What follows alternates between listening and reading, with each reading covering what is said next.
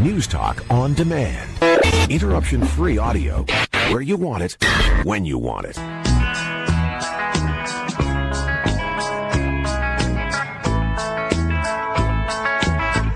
Thanks for joining us on this beautiful Sunday. I'm Brittany Cafe here with Rick Van Dyke. If you've got a question to ask Rick, you can give us a call. 1-877-332-8255 is the number. You can ask any garden or yard related questions, and I can almost guarantee that Rick will have an answer for you. Good morning, Rick. I had to take the mute off. Oh, there we go. Okay. Yeah, almost is the word, Brittany. Almost. Almost every answer. Yeah, so it is going to be a very, very hot week coming up. Out in the garden, out in the yard, what should people really be paying attention to? I know that watering is obviously going to be top of mind for everybody.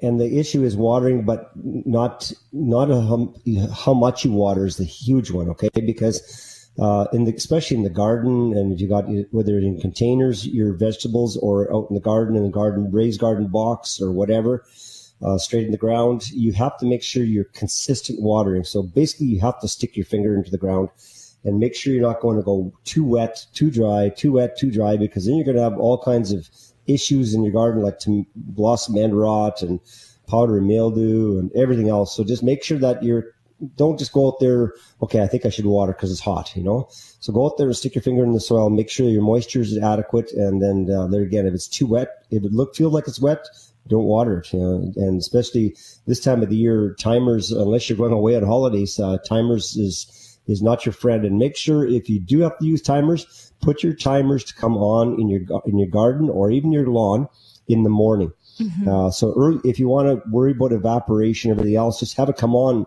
like at 6 o'clock in the morning when you know that the sun's going to come around into your yard, and or 7 or 8 o'clock or whatever, depending on the trees in your yard and everything else, so that it dries often. But Brittany, this time of the year, with it being so hot, like they're talking about, 34, 35 degrees in some places in Saskatchewan. Yeah.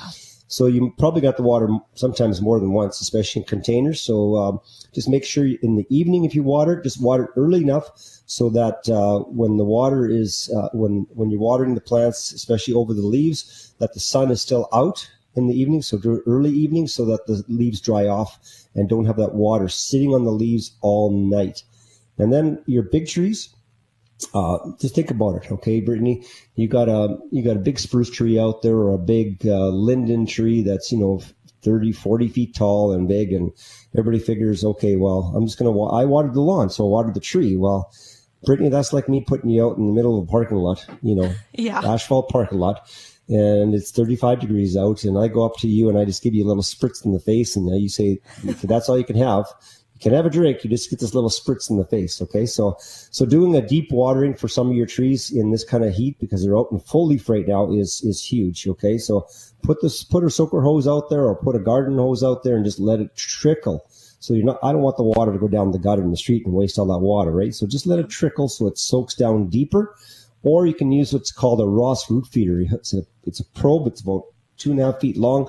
You stick it onto the end of your garden hose and you stick it in the ground, and then you're watering at the root zone of these big trees. And remember to water at the drip line of the tree, which is out of the outer edge of the branches, not right at the trunk. There's no feeder roots at the trunk of the tree.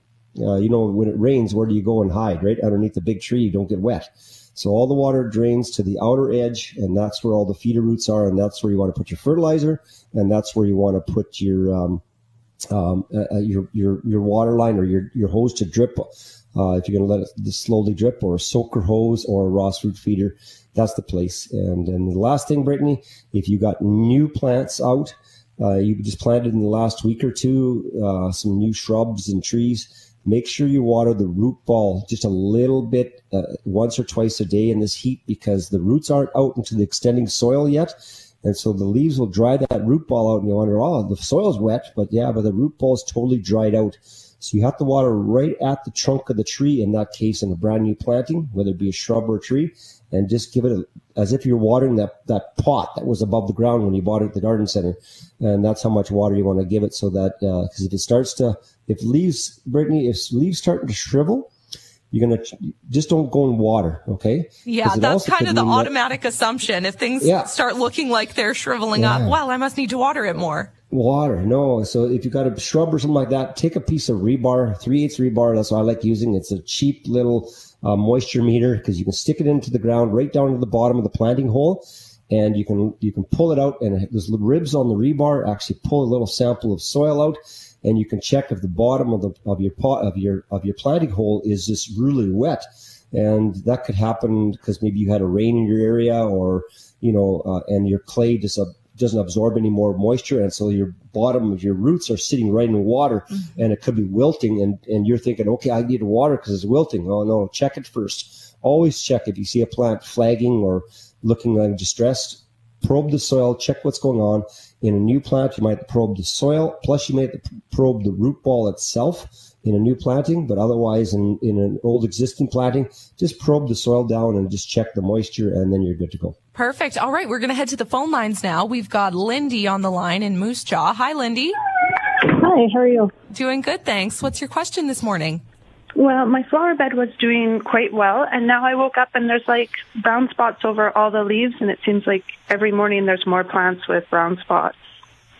Yeah, so brown spots can be a couple of things. You could have a fungal going on, or you could just have water spots on the leaves when the sun's really hot, and then it burns a little perfectly round little hole in your leaves, okay? Because the water droplets act like a little magnifying glass and burn a hole in the leaf.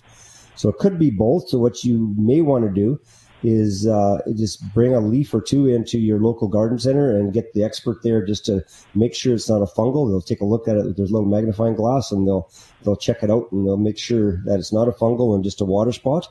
Because if it is a fungal, just a quick little spray of a fungicide, and you can clear it all up. Oh, perfect. Well, that's easier than I was expecting. Okay. Awesome. So Thank you. it's really, without seeing it, I can't really tell what it is, but so it could be, like I said, just a water spot or that. So just bring a sample into a garden center, and they can check it out for you. Right. No, perfect. Thanks so much. Awesome. Okay. Thanks so much, Lindy. Hey, Rick, if it is water spots that are just burning holes, what do you do to avoid that? Would you just water down at the base of the plant rather than over the leaves?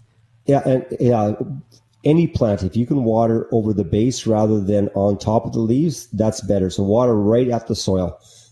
So whether you have a little, those weeper hoses, that you can put in the garden, or, a lot of times you can't. You got a whole garden, you're putting it overhead, right? Yeah. So just make sure that you're watering earlier in the morning rather than in the middle of the day when the sun's intense, and you got these water droplets on there so that it dries a little, it dries when it's not so hot out. And then you a lot of times won't get that issue with the water droplets. Okay, perfect. All right, we're going to head back to the phones. We've got Lori in Radisson. Hi, Lori. Hi. What's your question? Well, I don't have a question. Well, I guess I have a question.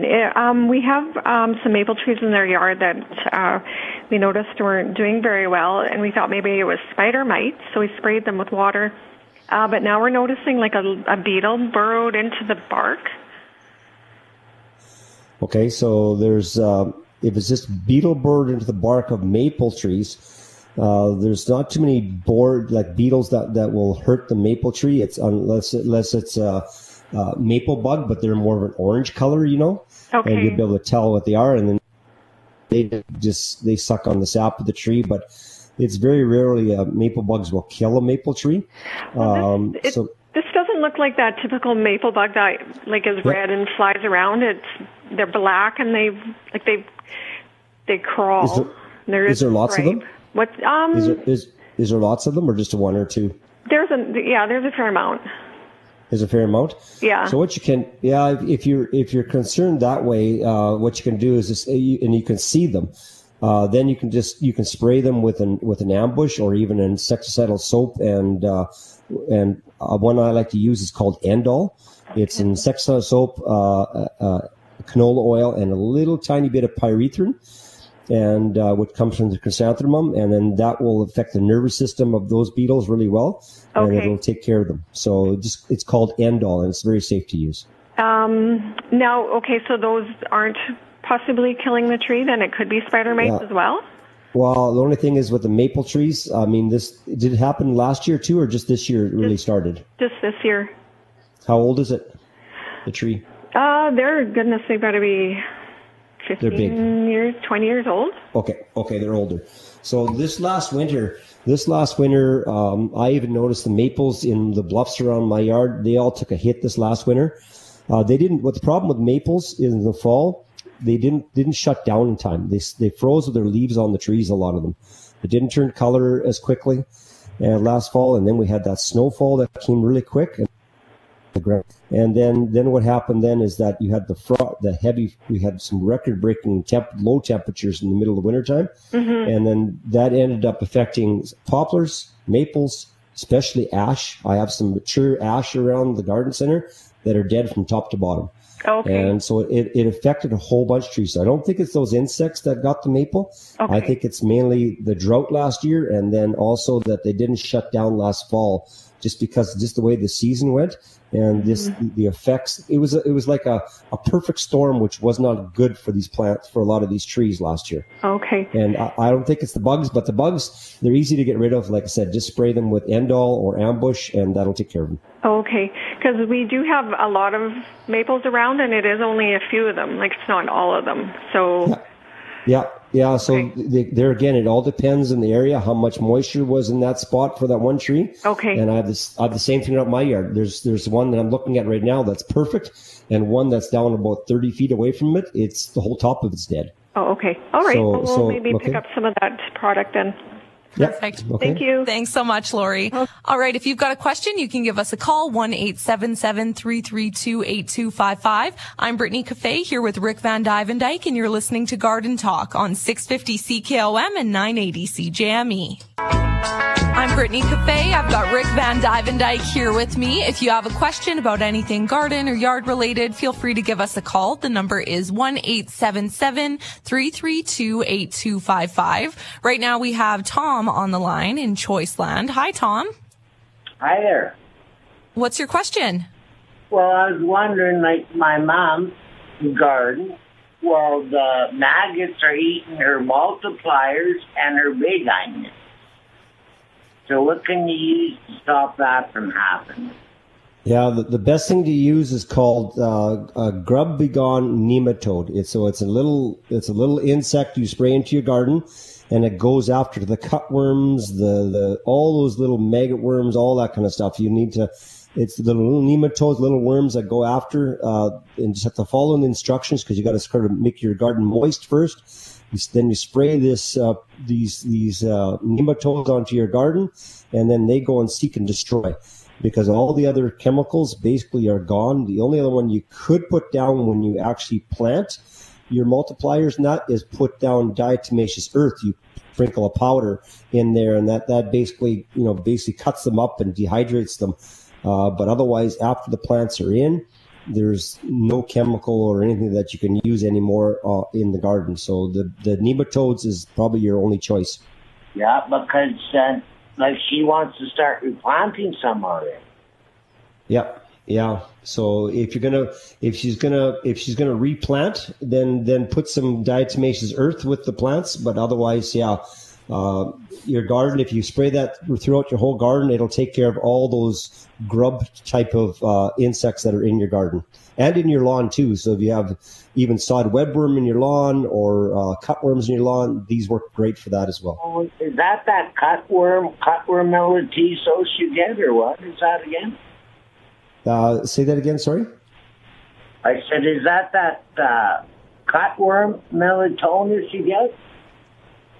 Yeah, it could be from a cutworm that's there, but otherwise just an onion maggot. If you got them in your onions, it's called an onion maggot. It's a fly. They lay the eggs once the onion pops out of the soil and the leaves, and then they lay the eggs in the leaves, and then they go down, and then they go right to the onion. Like I said, the only way you can get rid of those is with the nematodes. Yeah, I heard you talking about that before. You said that they're in the grass, right? Yep, they could be in the grass. They could be in the garden. They're all throughout the place. Okay. And they fly out there and lay their eggs as soon as that comes up, right? That's correct. And the only other way you could protect them from that is what we call using a crop cover. And then you just leave them on for about a week or so, 2 weeks after your onions come up. And it's a white fabric you put over top, because then the flies can't get at the onions and they'll go somewhere else and lay their eggs somewhere else, and then you can take it off. Okay. So you have to do that really early. As soon as you plant, you put this cover over top. So what? And then always rotate your crop around in different places in the garden. Oh, Mom always does. She's got summer, fall, here and there. Yeah. Perfect. Awesome. Perfect. Thank you so much for the call, Tom. All right, now we've got Quentin on the line out in Vanscoy. Hi, Quentin. Hi, good morning. How are you guys doing? Doing good, thanks. Very good. Great. Thank you. I'm just curious about, we have a couple of apple trees in our yard. Of course, last year, nothing because all the blooms got blown off. So, they're quite small right now, probably, a quarter size. I'm just curious, can one thin them out a little bit because there's quite a few in a bunch? And will I get maybe larger apples as the season goes and then it's not producing so much fruit?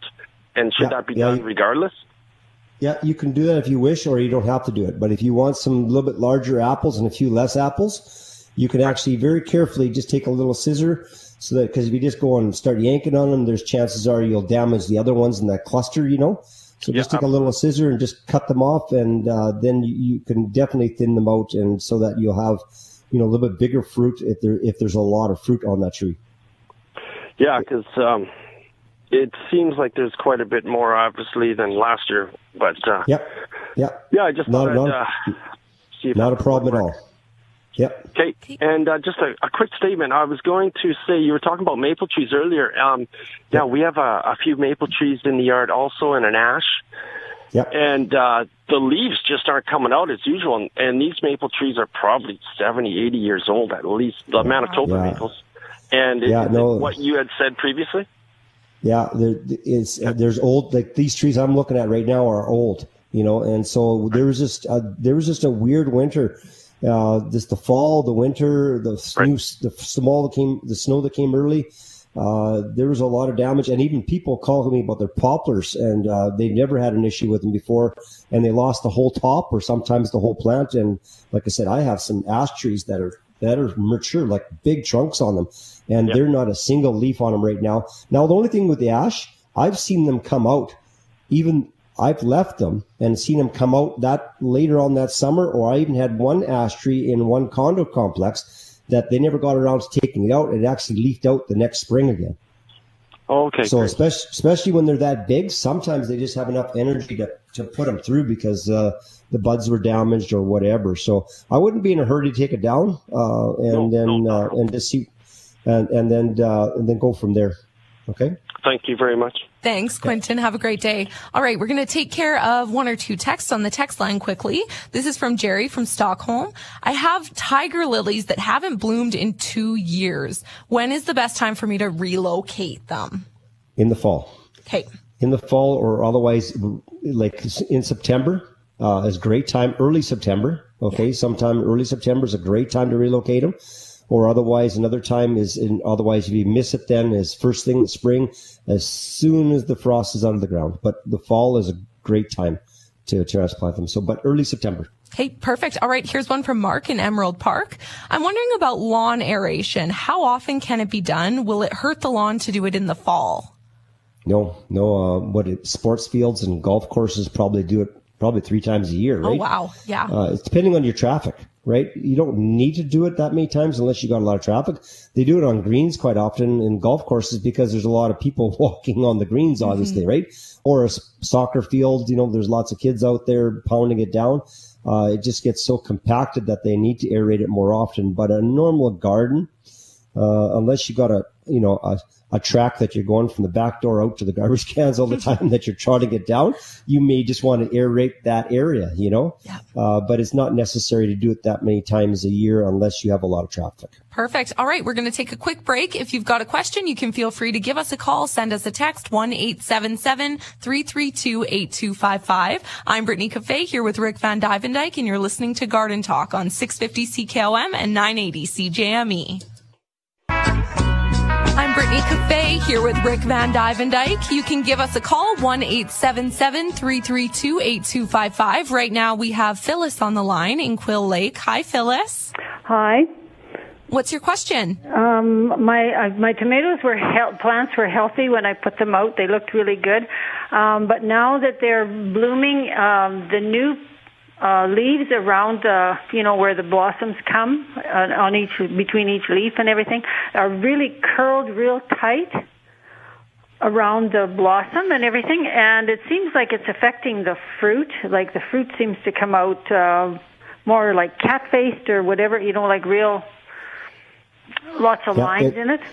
Yeah, if it's cat-faced, that has to do with the moisture issue, okay? Okay.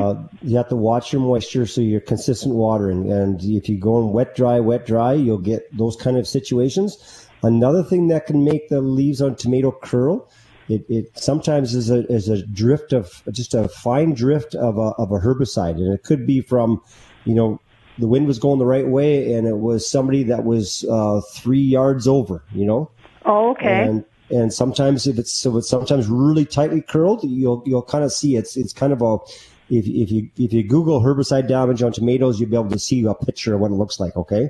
Yeah. And you'll be able to tell it looks the same. But a lot of times, what you're saying, if the fruit is going cat-faced, then that has to do with the moisture issue. Then you have to just be more evenly moist. You can't go wet, dry. You just gotta stick your finger into the soil. Okay. And also add a fertilizer with calcium in it. Okay. Yeah. That'll also help your plant too to be able to go through those times like that when it's stressed out like that as well. So find some. I've crushed eggshells and put it down in the bottom. It's not enough. It's not enough calcium from the eggshells. All right. So find a organic fertilizer that has calcium in it, and just add that to them. That'll help a lot. But your biggest issue, I think, is watering, and just be consistent. Don't water until you stick your finger into the soil. Okay. Okay. So it should be constantly moist then. Just moist, but not wet. That's huge. Okay. All right. But not wet. Okay. Thank you. Thanks so much, Phyllis. Okay, Rick, now Phyllis's question about tomatoes has got me thinking about mine.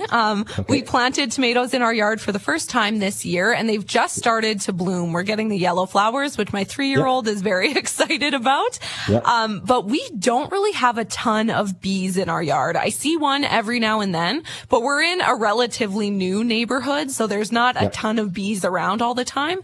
What can I do just to make sure that these tomatoes produce properly? Okay. So one thing you can do is, first of all, when you're planting your garden, just plant more flowers around that would attract bees. Okay. So that's one thing, first of all, is just plant some annuals, even in pots or in the garden or whatever. Just make it more attractive that bees want to come to your yard because there's more flowers to be able to, grab pollen rather than just a couple of tomato plants, right? Yeah. So that's huge. So just having more pollination plants around for that. Other than that, you can be the bee, Brittany. Yeah. And so by being the bee, just get some Q-tips, okay? And just go from flower to flower, from plant to plant, across and everything else, back and forth. And just be the bee with the Q-tip, and then you can do your own. There used to be a product called Tomato Set. It was a tomato flower. You used to be able to spray it and used to set the flowers. But that's no longer on the market anymore. So now you just need the Q-tip and be the bee. Perfect. And does that work? Like, tomatoes are really the only thing I'm concerned about. But for someone who maybe has cucumbers or other garden veggies in their yard, would that do the exact same thing? Cucumbers, pumpkins, peppers, anything like that. Anything that has a flower, that works just as well if you're worried about that. But like I said, the biggest thing is, remember in the spring when you're planting your garden out, plant other flowers around so that you're attracting the bees to your yard, and bees want to go to, they'll remember where to go back where they know there's lots of pollen, right? They don't want to waste time in spots where there's only a couple plants, right? So otherwise, that's why a lot of people just have a couple tomatoes on their balcony from a condo, and that's why you need to be the bee. Okay, perfect. All right, we've got a couple of texts here. I have a Cotoneaster shrub that has died in the center of the shrub. I noticed for a few years that I would have small bunches of leaves that would turn brown and curl up, and I'd take them off. But last year I noticed that the center of the shrub was dead. I removed the center. Is there some way I can get the center of the shrub to fill back in? Yeah, absolutely. So there's two things that affect Cotoneaster right now. Actually, three things, but the third thing is not as bad right now. Is number one is fire blight, and so it turns the leaves brown and sort of they curl down and in, and it starts spreading from one plant and it starts moving through the whole hedge, let's say. And so you need to trim that out. You need to sterilize your pruners quite often because you'll move the virus through your pruners into the other cuts. So sterilize your pruners many times. and cut it down. And I like cutting it right down to the ground and then letting the plant come back up again. And so, and the other one is scale. Scales where you see these little, looks like a scale, like a gray white scale on the branches. And there's so many that they actually they suck the sap and they just choke them off. That when they're in the crawling stage, you can spray them with ambush or Endol. That works really well. And the last one is pear slugs, but you'll see them on the leaves and they'll basically suck little spots on the leaves. It looks like a little tiny slug on the leaf. And but you can spray those and get rid of them easy. But fertilize with 30-10-10 once every 3 weeks from May the 10th until with the Cotoneaster until about August the 1st, and you can get them to come back like crazy. Okay, perfect. All right, we're going to head back to the phone line. We've got Zoe in Saskatoon. Hi, Zoe. Hi. Hi, what's your question? So we've got some kale plants, and they seem to be losing all of their root support. So we plant them, they do well for a couple days, and they just kind of wilt and fall apart, and you go to kind of touch them, and they just kind of come right out of the soil. And last year we had kale in the exact same spot, and it did absolutely amazing. So I'm wondering what's going on this year. Why are the roots kind of disintegrating? Yeah, so if the roots are disintegrating, you might have, there might be a grub or something like that. Are the roots totally gone, or are the roots there still? They're just not hanging on, or is there no roots left? They're gone. They're kind of just mostly gone. That main taproot is there, and otherwise they're gone. Yeah, it sounds like you might have a cutworm or a grub or something like that that's eating on the soil, eating on the roots. If you're in rural country, it could have a vole going underneath the ground or a mole. But they will love that as well. Okay, it's a raised garden bed, so I doubt it's a vole. No, it wouldn't be that then. Oh, it could be still a vole in raised garden beds. They love raised garden beds, but you would see the holes in the ground. Okay, so you'd be able to see it, where they go in. And but otherwise, you might have got yourself some grubs in there. So just dig the soil up where you had them, and you'll find the grubs. You just have to sift the soil a little bit and check for the grubs first. If you do have them, then you need to use those nematodes to get rid of them, okay? But I have a feeling that that's your issue if you're having that type of issue with the kale, okay? And all of the other plants are doing just fine, so the grubs are just going for the kale. They'll be very picky sometimes. They'll go after one thing, like the onions. They'll go after some. One bug will go after just the onions. The other will just go after kale. One will go after just radishes. So there's different bugs for different plants. Oh, very great. Okay, and so that's a nematode? Nematode. It's called grub. I think it's called Grub Begone nematodes, and it's a little ball. You buy it there, and but first do some research first and do some checking into your soil and just sift the soil up and just see whether you got those bugs, especially right where you got the plants having the issues. Okay. Okay, great. Awesome. Thank you so much for your help. Thanks so much, Zoe. Man, all the delicious garden vegetables, and the grub goes after kale. I don't know what's on that grub's mind. And another one, I mean, those flea beetles go after the top of the kale really bad, but the flea beetles aren't too much of an issue in gardens anymore. They were earlier in May. They were a big problem. So definitely. All right, we are going to take a quick break. We'll be right back to answer some more of your calls and texts. If you have a question, feel free to hop on the line. The number is 1-877-332-8255. I'm Brittany Cafe here with Rick Van Dyke, and you're listening to Garden Talk on 650 CKOM and 980 CJME. Brittany Cafe here with Rick Van Dyke. If you have a question, feel free to give us a call, 1-877-332-8255. We have Cecilia on the line in Saskatoon right now. Hi, Cecilia. Hi. I been listening to your program, and we have problem with beet leaves.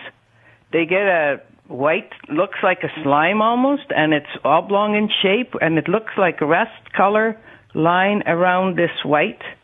Today, this morning, we found two little bugs, not bugs, you couldn't even tell what it was, but it was moving. And then also looked up farther up, closer to the edge of the leaf, there was like a little worm. What is it? What can we do for it? Last year we had it, and this year again. It almost sounds like spittlebug.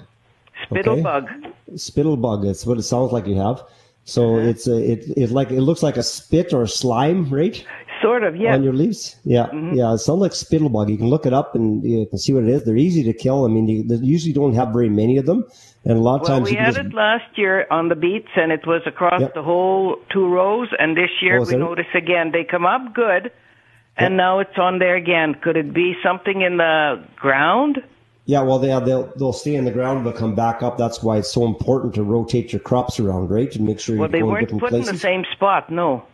Yeah, but the gardens aren't that big a lot of times, right? So it's hard to move them that far. So what you want to do is they're easy to get rid of. Those you can even blast them off with water even. You can hit them with something called ambush, you can use ambush up to, on those kind of plants. You can use up to, I think, 1 or 2 days before harvest. So that'll work. It just takes care of them. Can the leaves be used, like if I put this ambush on? As long as you, in a day or so? The instructions will say for different plants how many days before harvest. Okay. So just read the instructions. So for different plants, some will be 1 or 2 days, some will be 5 days, some will be 10 days before harvest. So just check your instructions. It'll say how many days before harvest you can spray. Okay. Now, and I have another question, if I may ask. Yeah. We also noticed on the Saskatoon berries, there seems to be some growth on it, and it looks like a growth, and it's got little tiny things poking out of it. Yeah, it's a fungal. That's and a what fungal. Is that it'll be like a rust fungal is called, and so you'll either have them on the leaves, and it moves on to the berries. And that sounds like it. Yeah, you need to spray that with copper spray. Yeah, you spray that if you have it, because it'll come back next year again. Okay, so what you need to do is you need to pick all the berries off if they have it later on. Don't leave them on the bush, okay, and then get rid of them or whatever if you don't want to use them, okay. And then otherwise, spray with a product called Bordeaux. But next year you want to spray just after the blooms have finished, okay, and that'll prevent that from happening again. With Bordeaux. Yeah. Okay, and now can we eat the good berries on it or not? Oh, absolutely. And just pick the rest off, because I noticed some of the berries, then they get a little like a brown spot on it. Yeah. And I don't want to use them. Yeah, if you don't want to use them, still pick them though, but destroy them. Get them out of the garden, okay? Don't put them in the compost or any of that. First to spray with copper spray this year. And I would even spray, like we're still well, they're not ripe yet, right? The Saskatoon. So we picked about a cup yesterday. Okay, so then I would suggest now waiting until after you finish harvesting, and then spray them once with Bordeaux this summer yet, okay? And then spray them next spring again, okay? Just after they finish blooming. Okay. Perfect. Thanks so much, Cecilia. Okay, thank you very much. Thanks. All right, now we've got Gloria on the line out in Assiniboia. Hi, Gloria. Hi.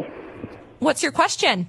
For the last couple of years, we've been spraying our trees with a fire hose and water tank with copper sulfate and malathion because we're losing all our ash and elm trees.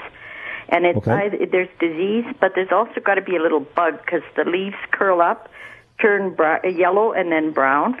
So we're wondering, could you actually use the ag copper sulfate in an airplane to spray? Oh yeah. Especially with spruce trees. I have a bunch of farmers in different parts of the province they ask me, how do I spray this thing? And I ask them, do you spray your canola crops with a plane? He says, yeah.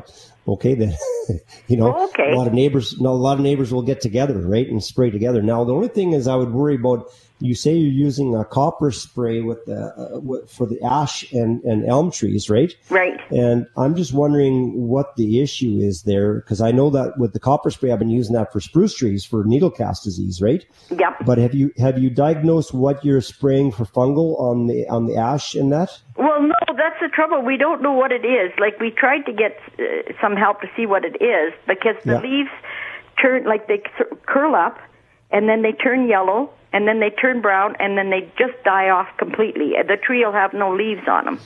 Now, you're talking about using a plane. You're probably you're on a farm or something like that. Is that correct? Yeah. Now, the only thing is that the biggest issue I've been having and going to, checking on how farms giving me calls about is because now everybody's using these high clearance sprayers, low drift nozzles, right? Yep. And so they think that they're safe, and they go out there with a little heavier wind, and that could be 1-2 farms over, right?